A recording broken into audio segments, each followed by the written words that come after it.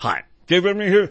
This is For the Record program number 1255, Pandemics Incorporated, Part 5. This is being recorded on July 22nd of the year 2022. Before getting into the main body of the program, there is a great deal going on, far more than I can possibly cover in a single 1-hour weekly program, even though I often have been doing 2 per week. So I recommend that people keep up with the comments, most of which are made by our brilliant contributing editor, Tara Fractal. That's P-T-E-R-R-A-F-R-A-C-T-Y-L. There is a lot going on again, and Tara Fractal has been doing characteristically yeoman-like work about the January 6th goings-on and other things. And so please keep up with those. There are also very substantive comments made by other intelligent listeners as well. For those of you for whom podcasting or podcasts are the best way to consume For the Record, sister station WFMU is podcasting For the Record. There is a link at the top of each written For the Record description featuring the articles upon which my lines of argument are based, and at the top of each Food for Thought post at the left-hand side of the front page of the SpitfireList.com website that feature a link that you can click on in order to get the WFMU podcast. Again, at the top of each written For the Record description on the SpitfireList.com website, and at the top of each Food for Thought post at the top left-hand side of the front page of the SpitfireList.com website, there is another link to click on to get the 32-gigabyte flash drive with everything that is on the SpitfireList.com website. That is all of my printed and recorded audio material going back to 1980, plus comments made by Tara Fractal and others, plus a mini library of old anti-fascist books on easy-to-download PDF files. I remain extremely pessimistic about the future. I am afraid that we are heading to a third world war, and as ridiculous or corny as it may seem, I think that we all have responsibilities as sentient beings to record the history of our times for posterity, for succeeding generations, assuming that there are going to be succeeding generations. And again, there is a link at the top of each written Food for Thought description, each Food for Thought article, and each printed For the Record description or description containing the sources of material to click on to get the flash drive. And again, it is available for a very nominal tax-deductible contribution. Also, I have begun a Patreon site which features, among other things, 3 1-hour talks per week, and I will also be putting up some articles that I will be writing as well. In addition, we feature a bi-weekly Zoom Q&A session on the Patreon site, and this again is to flesh out the coverage that I'm simply unable to provide in a once or twice a week program. Obviously, the Zoom Q&A sessions will give listeners a chance to feedback as well. But again, with 3 1-hour talks per week, that gives me a whole lot more opportunity to present information. They are on a much more informal or in a much more informal format rather than the extremely pedantic format I use here. So hopefully that will serve to enhance listeners' understanding. Now, in this program, we are going to continue with some, frankly, very frightening information about the coronavirus pandemic, the COVID-19 pandemic, and specifically that was the product of biological warfare research, and beyond that, a I believe, a truly infernal consortium of powerful institutions that were not only involved with the creation, at least some of which were involved with the creation of that virus, but which are also implicated in a scheme that would profit enormously from that research, specifically a pandemic insurance program that was developed by Metabiota and Munich Reinsurance, with financial greasing of the wheels by In-Q-Tel, the venture capital arm of the CIA and U.S. intelligence community, figures into this. And bear in mind that Metabiota, in addition to being a U.S. defense contractor with strong biological warfare implications in its research, is partnered with the EcoHealth Alliance, about which we will say more in just a minute. This is, again, the 5th program in this series, and this program will illustrate in no uncertain terms why I put these sources upon which my lines of argument are based on the web, and I can't encourage listeners strongly enough to use those written descriptions. Now, in the series of articles that I will be presenting in the series of excerpts, I think that we can see a manifestation of what in legal terms would be called a consciousness of guilt. Imagine if, say, Lieutenant Columbo from the old detective TV series, or Sherlock Holmes, or Agatha Christie's novels involving, I believe it was Hercule Poirot, the detective. Imagine if any of those protagonists, any of those fictional detectives or investigators were looking into this. I don't think it requires a great leap of imagination to see that they would detect that there was indeed something rotten in Denmark, or perhaps in Fort Detrick, Maryland, or at Chapel Hill, North Carolina, or Davis in California. It is a very, very disturbing set of information.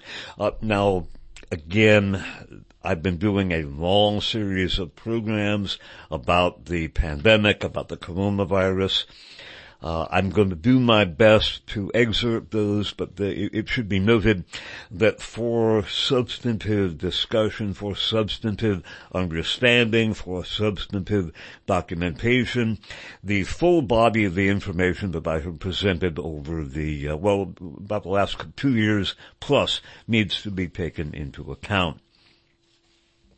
Now, we're going to begin with an excerpting of an article from Vanity Fair magazine from June 3rd of 2021. It is by Catherine Eban, E-B-A-N, titled The Lab Leak Theory, Inside the Fight to Uncover COVID-19's Origins. Now, in the beginning, I want to note I misidentified an article in which both Peter Bacek and Dr. Ralph Barrett, associated with the EcoHealth Alliance, had basically contributed information, or at least assertions, that the natural zoonotic evolution of COVID-19 was the only acceptable hypothesis. I had misremembered, operating from memory, that was from Nature magazine. There was another article from Nature magazine in early 2020 that was something of a biblical go-to source.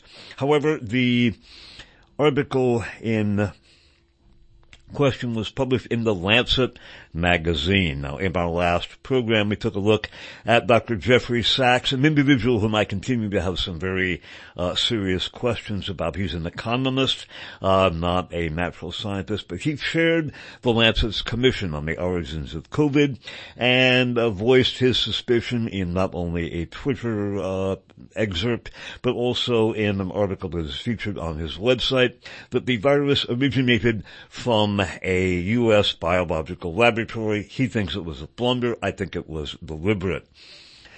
We should note that he disbanded the Lancet Commission because of the participation of not only Peter Bajczak, but other people connected to the EcoHealth Alliance. The EcoHealth Alliance is an organization, a non-profit, whose primary funding sources are the Pentagon, various agencies thereof, and the U.S. Agency for International Development, a State Department subsidiary that often fronts as a cover for CIA projects. In addition, the top science and policy advisor for EcoHealth Alliance was David Franz, the former commanding officer of the U.S. Army Medical Institute of Infectious Disease at Fort Detrick. He was also involved while working at Southern Research for the microencapsulation of the anthrax toxin that figured in the 2001 anthrax attacks in the U.S. It was EcoHealth Alliance that was a chief source for the gain-of-function manipulations on the coronavirus, both at the Wuhan Institute of Virology, which I have termed the Oswald Institute of Virology. I believe they were deliberately set up in order to take the fall for the virus, and also they were involved with some of the machinations that were taking place in Chapel Hill, North Carolina, and at the University of California at Davis, and we'll talk more about that down the road.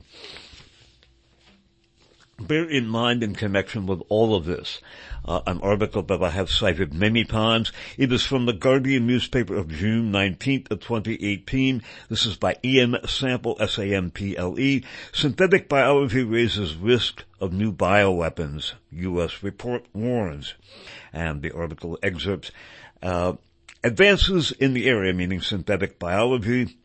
The rapid rise of synthetic biology, a futuristic field of science that seeks to master the machinery of life, has raised the risk of a new generation of bioweapons, according to a new U.S. report into the state of the art.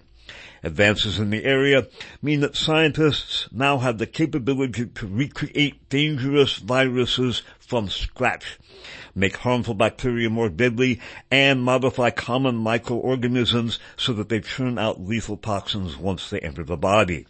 In the report, the scientists describe how synthetic biology, which gives researchers precision tools to manipulate living organisms, quote, enhances and expands, unquote, opportunities to create bioweapons.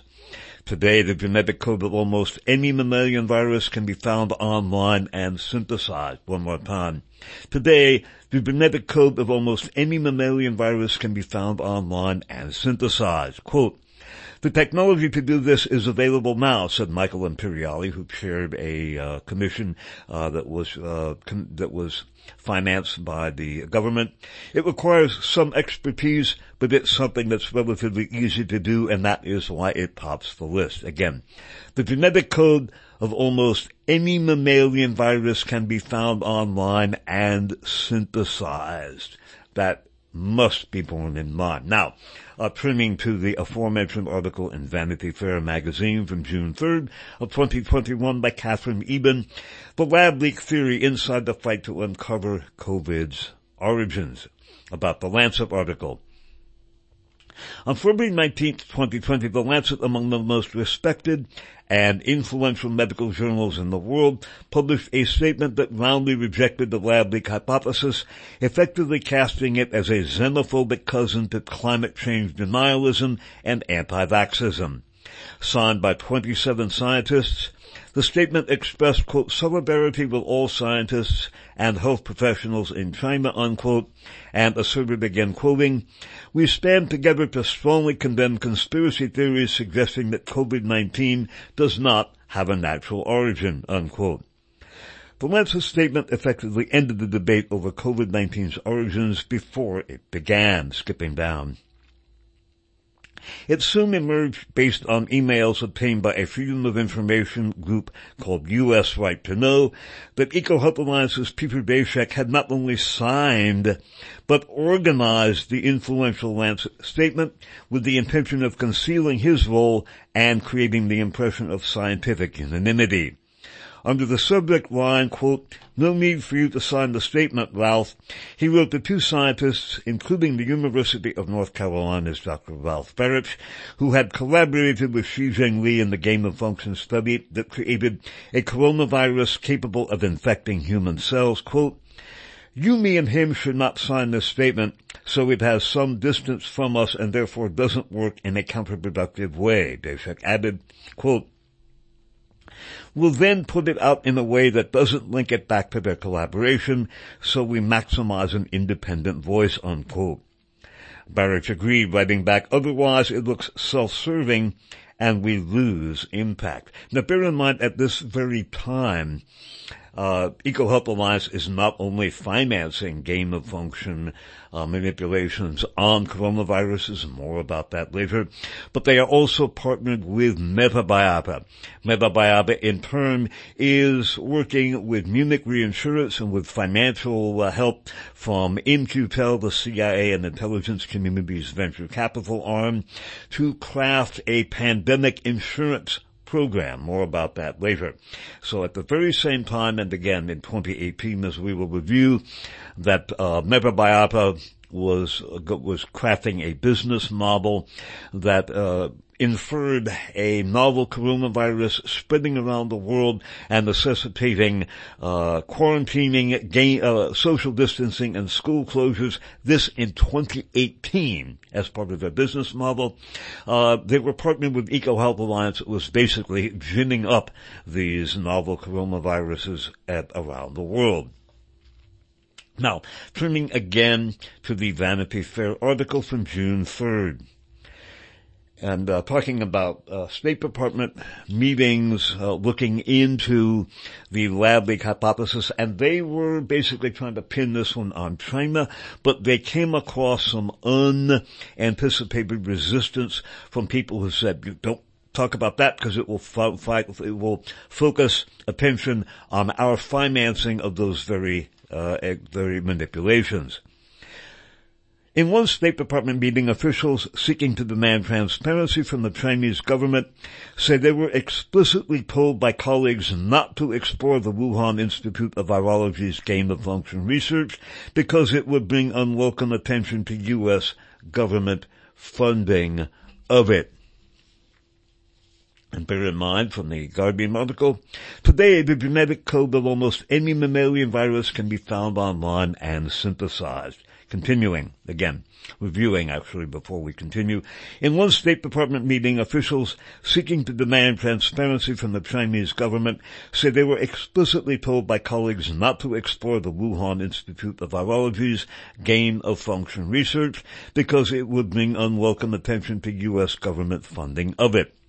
In an internal memo obtained by Vanity Fair, Thomas DiNanno, capital D-I, capital N-A-N-N-O, former acting assistant secretary of the State Department's Bureau of Arms Control, Verification and Compliance, wrote that staff from two bureaus, his own and the Bureau of International Security and Non-Proliferation, quote, warned, unquote, leaders within his bureau, quote, not to pursue an investigation into the origin of COVID-19, unquote, because it would, quote, open a can of worms if it continued, unquote.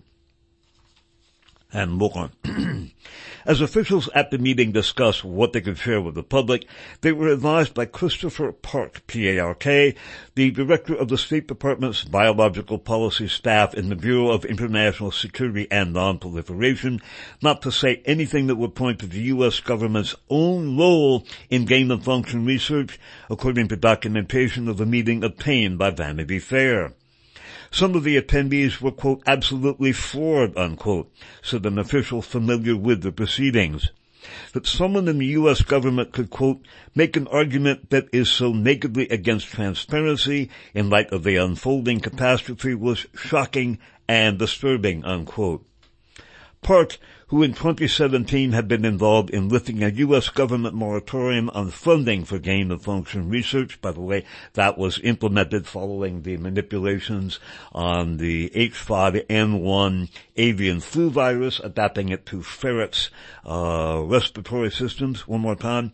Part 2 in 2017 had been involved in lifting a U.S. government moratorium on funding for gain-of-function research, was not the only official to warn the State Department investigators against digging in sensitive places.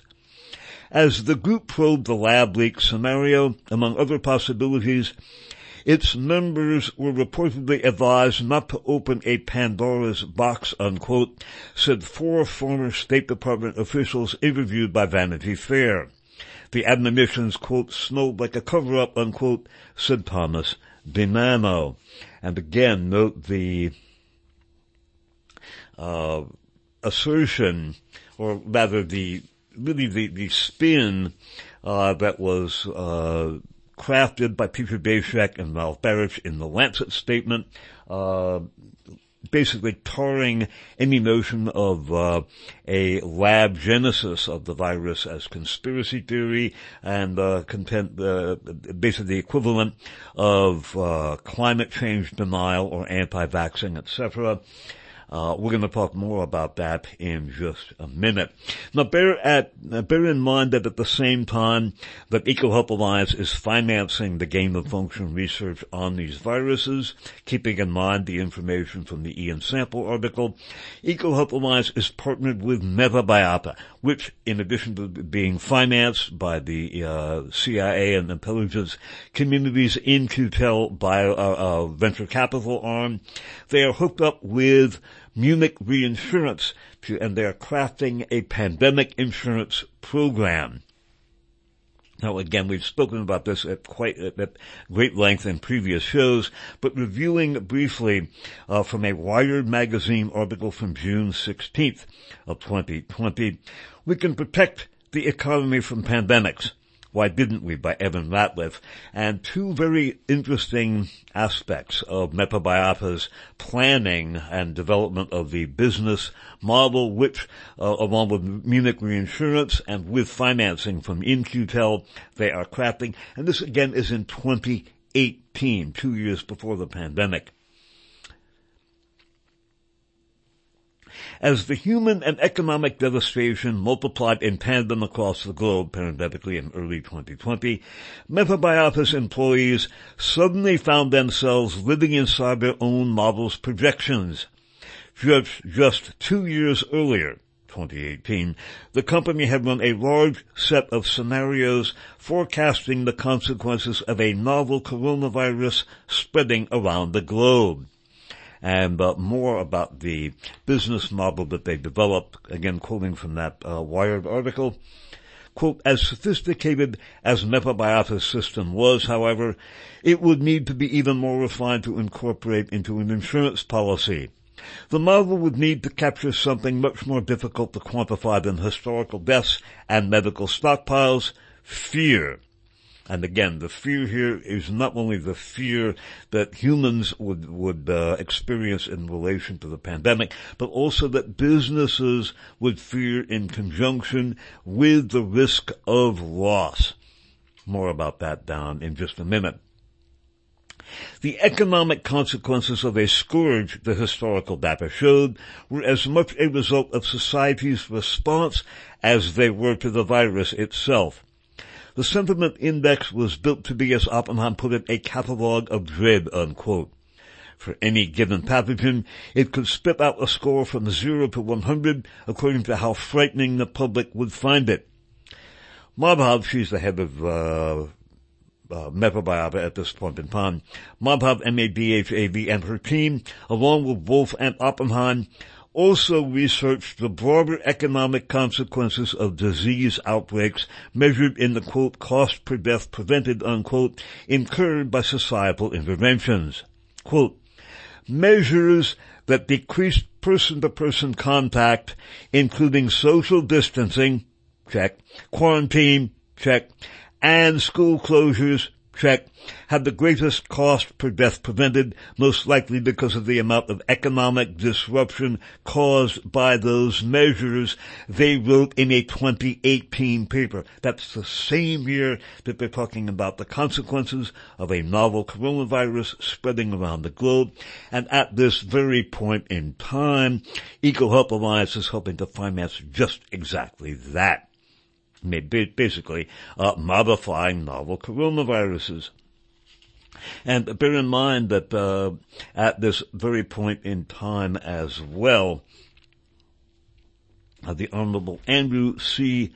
Weber was appointed the head of global business projects for Meva-Biapa, and he had previously been Assistant Secretary of Defense for Nuclear, Chemical, and Biological Defense.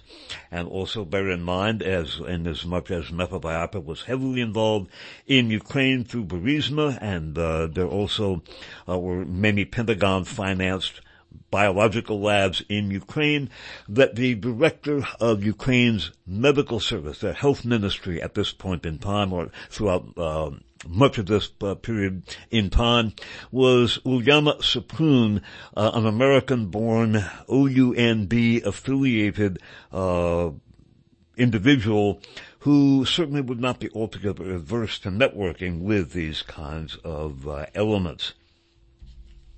Now, again, bearing in mind that Daszak and Ralph Baric are basically gaming that Lancet statement, bearing in mind what Jeffrey Sachs observed about the virus originating from a U.S. biological laboratory, although I think his opinion that this was a blunder basically represents modified limited hangout.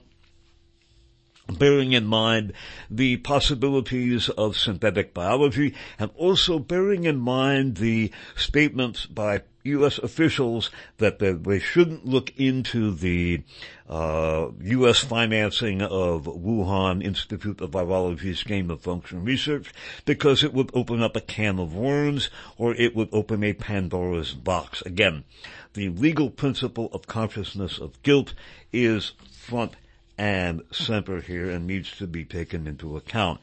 Now, we are going to read again some key excerpts from a letter that was written to the Proceedings of the National Academy of Sciences from May 19th of 2022, a call for an independent inquiry into the origin of the SARS-CoV-2 virus by Neil L. Harrison and Jeffrey D. Sachs, again, the head of the Lancet's COVID-19 Commission, which was disbanded because of the participation in it of EcoHealth Alliance people, and with the obvious conflict of interest with EcoHealth Alliance having been involved in the gain-of-function research into manipulations of coronaviruses. And bear in mind that at the same time that Meva-Biapa is making those 2018 projections about a novel coronavirus spreading around the world, and that this would lead to measures, again quoting, measures that decrease person-to-person contact, including social distancing, quarantine, and school closures, had the greatest cost per death prevented, most likely because of the amount of economic disruption caused by those measures. That was, of course, exactly what happened when the pandemic broke, and at this very point in time, Meva-Biapa is partnered with EcoHealth Alliance in making those gain-of-function manipulations. Now, excerpting again this letter to the Proceedings of the National Academy of Sciences from May 19th of 2022, a call for an independent inquiry into the origin of the SARS-CoV-2 virus.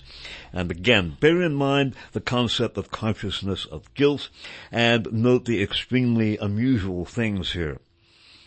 And one excerpt, information now held by the research team headed by EcoHealth Alliance, as well as the communications of that research team with U.S. research funding agencies, including the National Institutes of Health, U.S. Agency for International Development, the Defense Advanced Research Projects Agency, the Defense Threat Reduction Agency and the Department of Homeland Security could shed considerable light on the experiments undertaken by the U.S.-funded research team and on the possible relationship, if any, between those experiments and the emergence of SARS-CoV-2.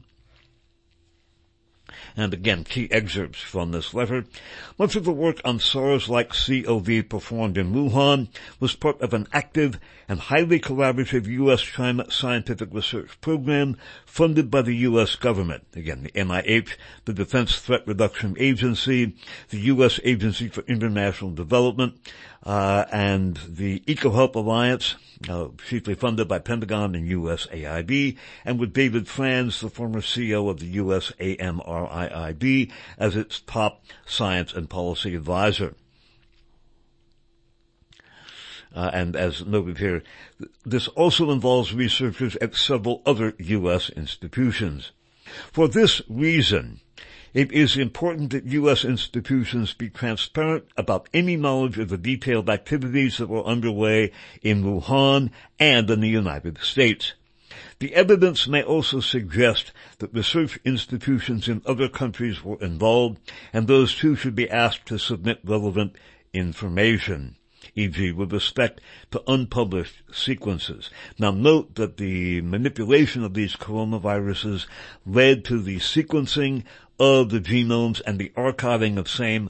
Once that was done, they could then be either recreated from scratch using the synthetic biology discussed in the Ian Sample Guardian article, or tweaked also as discussed in the Ian Sample Guardian article. Continuing with the letter to the proceedings of the National Academy of Sciences. As outlined below, much could be learned by investigating U.S.-supported and U.S.-based work that was underway in collaboration with Wuhan-based institutions, including the Wuhan Institute of Virology, or WIV, in China. It is still not clear whether the intelligence community investigated these U.S.-supported and U.S.-based activities, parenthetically this in their early 21, quote, investigation, unquote. If it did, it has yet to make any of its findings available to the U.S. scientific community for independent and transparent analysis and assessment. If, on the other hand, the intelligence community did not investigate these U.S.-supported and U.S.-based activities, then it has fallen far short of conducting a comprehensive investigation. Participating U.S. institutions include the EcoHealth Alliance, the University of North Carolina, or UNC, the University of California at Davis, or UCB, the National Institutes of Health, and the U.S. Agency for International Development. Under a series of National Institutes of Health grants and USAID contracts, EcoHealth Alliance coordinated the collection of SARS-like bat CoVs from the field in southwest China and Southeast Asia, the sequencing of those viruses, the archiving of these sequences involving UCB, and the analysis and manipulation of these viruses, notably at UNC. One more time. Participating U.S. institutions including the EHA, the University of North Carolina, the University of California at Davis, the National Institutes of Health, and the USAID. Under a series of NIH grants and USAID contracts, EcoHealth Alliance, again, partnered with Metabiopera when they were making those very telling 2018 projections. EcoHealth Alliance coordinated the collection of SARS-like bat CoVs from the field in southwest China and Southeast Asia, the sequencing of these viruses, the archiving of these sequences involving UCB, and the analysis and manipulation of these viruses, notably at UNC. A broad spectrum of coronavirus research was done, not only in Wuhan, including groups at Wuhan University and the Wuhan CBC, as well as WIV, but also in the United States. The exact details of the fieldwork and laboratory work of the EHA, WIV, UNC partnership and the engagement of other institutions in the U.S. and China has not been disclosed for independent analysis. the precise nature of the experiments that were conducted, including the full array of viruses collected from the field and the subsequent sequencing and manipulation of those viruses, remains unknown. One more time. The exact details of the field work and laboratory work of the EHA-WIV-UNC partnership and the engagement of other institutions in the U.S. and China has not been disclosed for independent analysis. The precise nature of the experiments that were conducted, including the full array of viruses collected from the field and the subsequent sequencing and manipulation of those viruses, remains unknown. And again, bear in mind that when the viruses were sequenced and the viruses were archived, not only at Wuhan, but at the UCB, University of California, Davis, at that point they could be synthesized from scratch and or tweaked. And as I have hypothesized, I believe the WIV was set up to take the fall for the pandemic, much as Lee Harvey Oswald was framed as a communist, then framed for the assassination of JFK, and killed before he could defend himself. Hence my appellation of the WIV as the Oswald Institute of Virology. And more from this Proceedings of the National Academy of Sciences letter. The National Institutes of Health could say more about the possible role of its grantees in the emergence of SARS-CoV-2, yet the agency has failed to reveal to the public the possibility that SARS-CoV-2 emerged from a research-associated event, even though several researchers raised that concern on February 1st, 2020, in a phone conversation that was documented by email. Those emails were released to the public only through the Freedom of Information Act, and they suggest that the National Institute of Health leadership took an early and active role in promoting the zoonotic hypothesis, unquote, and the rejection of the laboratory-associated hypothesis. The National Institutes of Health has resisted the release of important evidence such as the grant proposals and project reports of EcoHealth Alliance, and has continued to redact materials released under Freedom of Information Act, including a remarkable 290-page redaction in a recent Freedom of Information Act release. That is like that old Alka-Seltzer, what was termed in that old Alka-Seltzer commercial, some spicy meatball. Again, a 290-page redaction. Why? What was in there? It is impossible for me to imagine that that was done for innocent reasons. And again, consciousness of guilt. I think the legal principle of consciousness of guilt needs to be borne in mind here. Just imagine what Lieutenant Columbo or Sherlock Holmes or Agatha Christie's people or any skilled detective from detective fiction would do with something like this. And still more. Acting NIH Director Lawrence Tabak, T-A-B-A-K, testified before Congress that several such sequences in a U.S. database were removed from public view. And still more. Now one of the many fishy aspects of the virus is the FCS, or the furin cleavage site. Not only is the SARS-CoV-2 unique in its subgenus of viruses in containing that, but it is very similar to something called the ENACA sequence in U.S. amino acids that are present in tissues like the lungs. This is a very technical discussion, but again, this the principle of consciousness of guilt. And just imagine that again, Lieutenant Columbo or Sherlock Holmes or Hercule Poirot were looking into this. Special concerns surround the presence of an unusual furin cleavage site, or FCS, in SARS-CoV-2 that augments the pathogenicity and transmissibility of the virus relative to related viruses like SARS-CoV-1. SARS-CoV-2 is to date the only identified member of the subgenus Sarbecovirus, S-A-R-B-E-C-O-V-I-R-U-S, that contains an FCS, although these are present in other coronaviruses. Again, SARS-CoV-2 is to date the only identified, actually let me read the whole sentence again. Special concerns surround the presence of an unusual furin cleavage site, or FCS, in SARS-CoV-2 that augments the pathogenicity and transmissibility of the virus relative to related viruses like SARS-CoV-1. SARS-CoV-2 is to date the only identified member of the subgenus Sarbecovirus that contains an FCS, although these are present in other coronaviruses. A portion of the sequence of the spike protein of some of these viruses is illustrated in the alignment shown in Figure 1, illustrating the unusual nature of the FCS and its apparent insertion in SARS-CoV-2. One more time.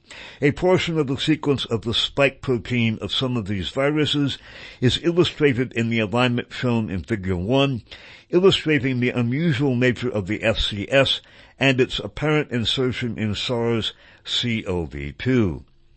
From the first weeks after the genome sequence of SARS-CoV-2 became available, researchers have commented on the unexpected presence of the FCS within SARS-CoV-2, the implication being that SARS-CoV-2 might be a product of laboratory manipulation. Again, from the first weeks after the genome sequence of SARS-CoV-2 became available, researchers have commented on the unexpected presence of the FCS within SARS-CoV-2, the implication being that SARS-CoV-2 might be a product of laboratory manipulation. In a review piece arguing against this possibility, it was asserted that the amino acid sequence of the FCS in SARS-CoV-2 is an unusual, non-standard sequence for an FCS, and that nobody in the laboratory would design such a novel FCS. And then another quote, another excerpt. In fact, the assertion that the FCS in SARS-CoV-2 has an unusual, non-standard amino acid sequence is false. The amino acid sequence of the FCS in SARS-CoV-2 also exists in the human ENACA subunit, where it is known to be functional and has been extensively studied. The FCS of human ENACA has the amino acid sequence RRAR''SVAS, all in caps, an 8 amino acid sequence that is perfectly identical with the FCS of SARS-CoV-2. ENAC is an epithelial sodium channel expressed on the apical surface of epithelial cells in the kidney, colon, and airways that plays a critical role in controlling fluid exchange. The ENAC subunit has a functional FCS that is essential for ion channel function and has been characterized in a variety of species. The FCS sequence of human ENACA is identical in chimpanzee, bonobo, orangutan, and gorilla, but diverges in all other species, even primates, except one. The one non-human great ape species with the same sequence is Pipistrellus kuhlii, Kuhlii, a bat species found in Europe and Western Asia. Other bat species, including Rhinophilus pheromequinium, have a different FCS sequence in ENACA. And again, we've noted that just such bat species were a focal point of DARPA research in that all-important Whitney Webb article. And again, in an Organic Consumers Association article, we noted that bat viruses are particularly pathogenic in human beings because bats can tone down or tamp down their metabolism in order to combat the virus. Human beings, however, cannot. Continuing here. One consequence of this, quote, molecular mimicry, unquote, between the FCS of SARS-CoV-2 spike and the FCS of human ENAC is competition for host furin in the lumen of the Golgi apparatus where the SARS-CoV-2 spike is processed. This results in a decrease in human ENAC expression. A decrease in human EMAC expression compromises airway function and has been implicated as a contributing factor in the pathogenesis of COVID-19. Another consequence of this astonishing molecular mimicry is evidenced by apparent cross-reactivity with human EMAC of antibodies from COVID-19 patients, with the highest levels of cross-reacting antibodies directed against this epitope being associated with the most severe disease. And another excerpt. We do know that the insertion of such FCS sequences into SARS-like viruses was a specific goal of work proposed by the EHA-WIV-UNC partnership within a 2018 grant proposal, DEFUSE, unquote, that was submitted to the U.S. Defense Advanced Research Projects Agency, or DARPA. The 2018 proposal for DARPA was not funded, but we do not know whether some of the proposed work was subsequently carried out in 2018 or 2019, perhaps using another source of funding. By the way, in For the Record 1215, we noted that very item from a Daily Mail article, and noted again that with the information that was discussed in that Guardian article from June 19th of 2018, once it was sequenced, it could be synthesized. Continuing. We also know that this research team would be, that's again, involved the EHA-WIV-UNC and toss in Metabiota, In-Q-Tel, and Munich Re as well. We also know that this research team would be familiar with several previous experiments involving the successful insertion of an FCS sequence into SARS-CoV-1 and other coronaviruses, and they had a lot of experience in construction of chimeric SARS-like viruses. One more time. We also know that this research team would be familiar with several previous experiments involving the successful insertion of an FCS sequence into SARS-CoV-1 and other coronaviruses, and they have a lot of experience in construction of chimeric SARS-like viruses. In addition, the research team would also have some familiarity with the FCS sequence and the FCS-dependent activation. One more time. In addition, the research team would also have some familiarity with the FCS sequence and the FCS-dependent activation mechanism of human EMAC, which was extensively characterized at the University of North Carolina. For a research team assessing the pandemic potential of SARS-related coronaviruses, the FCS of human EMAC, an FCS known to be efficiently cleaved by host furin present in the target location epithelial cells of an important target organ, the lung, of the target organism, human, might be a rational, if not obvious, choice of FCS to introduce into a virus to alter its infectivity in line with other work performed previously. One more time. We also know that this research team would be familiar with several previous experiments involving the successful insertion of an FCS sequence into SARS-CoV-1 and other coronaviruses, and that they have a lot of experience in construction of chimeric SARS-like viruses. In addition, the research team would also have some familiarity with the FCS sequence and the FCS-dependent activation mechanism of human EMAC, which was extensively characterized at UNC. For a research team assessing the pandemic potential of SARS-related coronaviruses, the FCS of human EMAC, an FCS known to be efficiently cleaved by host furin present in the target location epithelial cells of an important target organ, lung, of the target organism, human, might be a rational, if not obvious, choice of FCS to introduce into a virus to alter its infectivity in line with other work performed previously. Of course, the molecular mimicry of EMAC within the SARS-CoV-2 spike protein might be a mere coincidence, although one with a very low probability. Again, one more time. Of course, the molecular mimicry of EMAC within the SARS-CoV-2 spike protein might be a mere coincidence, although one with a very low probability. The exact FCS sequence present in SARS-CoV-2 has recently been introduced into the spike protein of SARS-CoV-1 in the laboratory in an elegant series of experiments with predictable consequences in terms of enhanced viral transmissibility and pathogenicity. One more time. The exact FCS sequence present in SARS-CoV-2 has recently been introduced into the spike protein of SARS-CoV-1 in the laboratory in an elegant series of experiments with predictable consequences in terms of enhanced viral transmissibility and pathogenicity.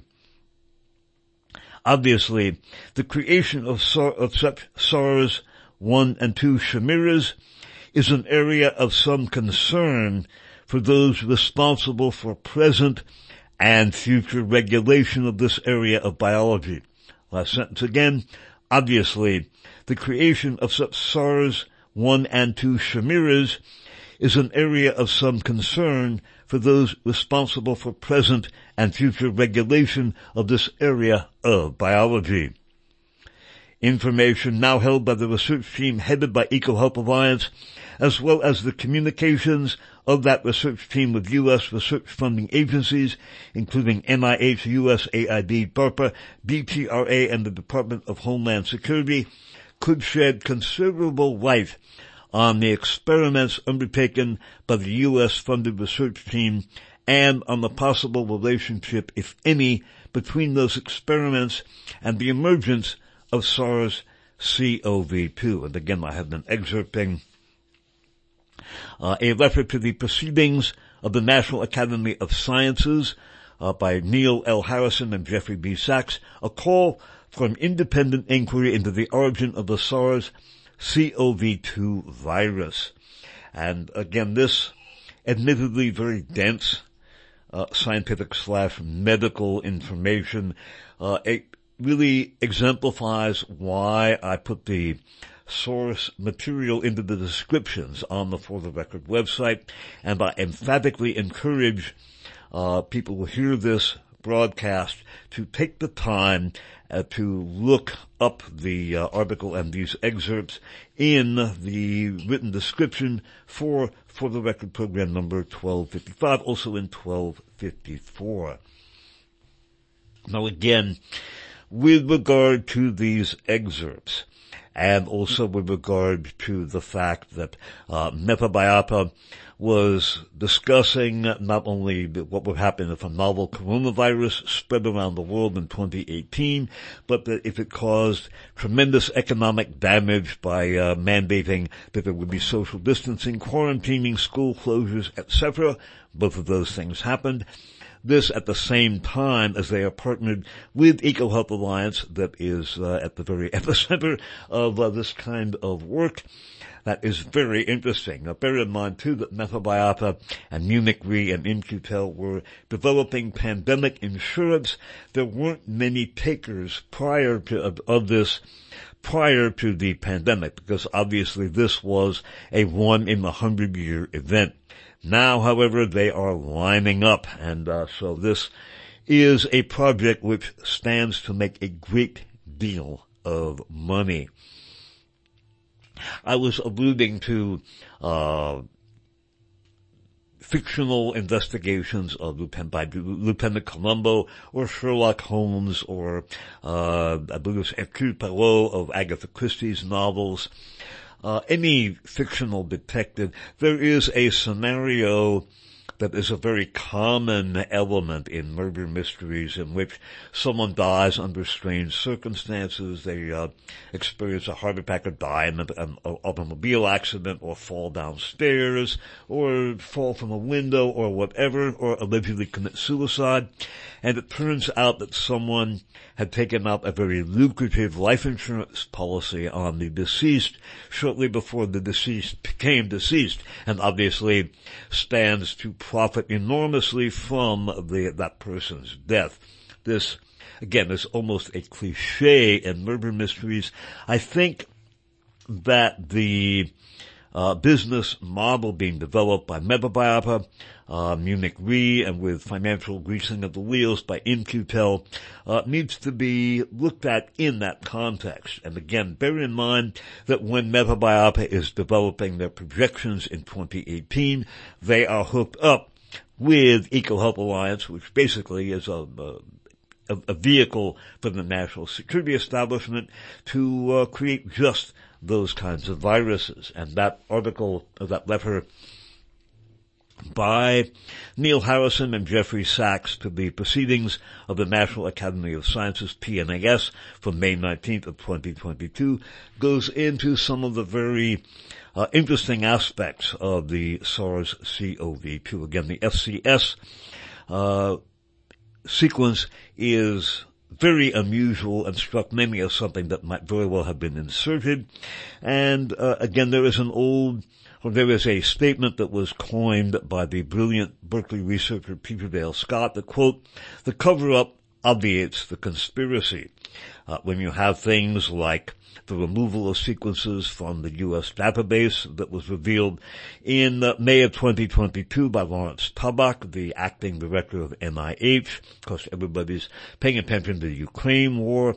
When you have that remarkable 290-page redaction from the document requested by a Freedom of Information Act suit, again, that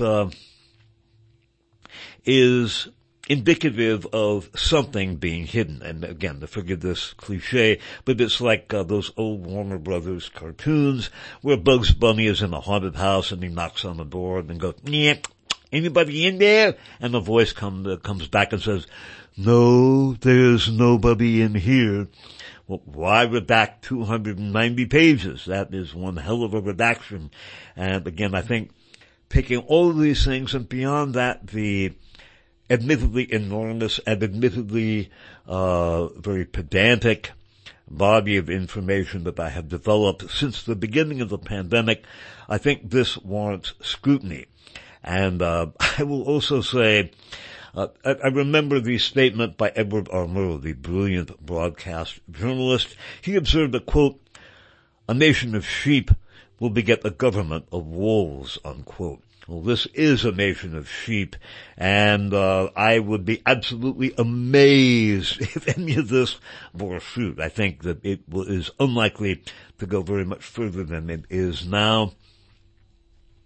And although, again, I retain some suspicions about Jeffrey Sachs, the fact that someone of his professional prestige and high professional profile will come forward with what is admittedly, I think, modified limited hangout and say that he thinks that the virus originated in the U.S. biological laboratory, albeit it didn't emerge from biological warfare research, and that it was the result of a, quote, blunder, unquote. I don't believe either of those is the case.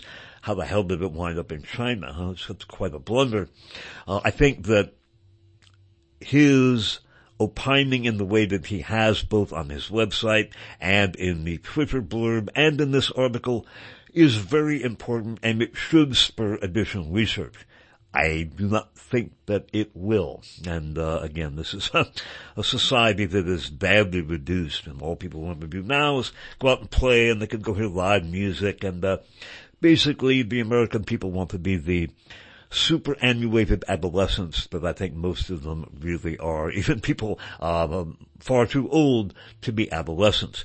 Again, there is much too much going on for me to possibly cover in a 1 hour or even 2 hour a week broadcast. For that reason, please note the comments made on the SpitfireList.com website, most of them made by our brilliant contributing editor, Parafractal, and also the Patreon site featuring 3 1-hour talks a week, transcripts of each of those 3 1-hour talks, and I will be putting up articles eventually as well, because there is much too much going on to discuss in a 1 hour a week program.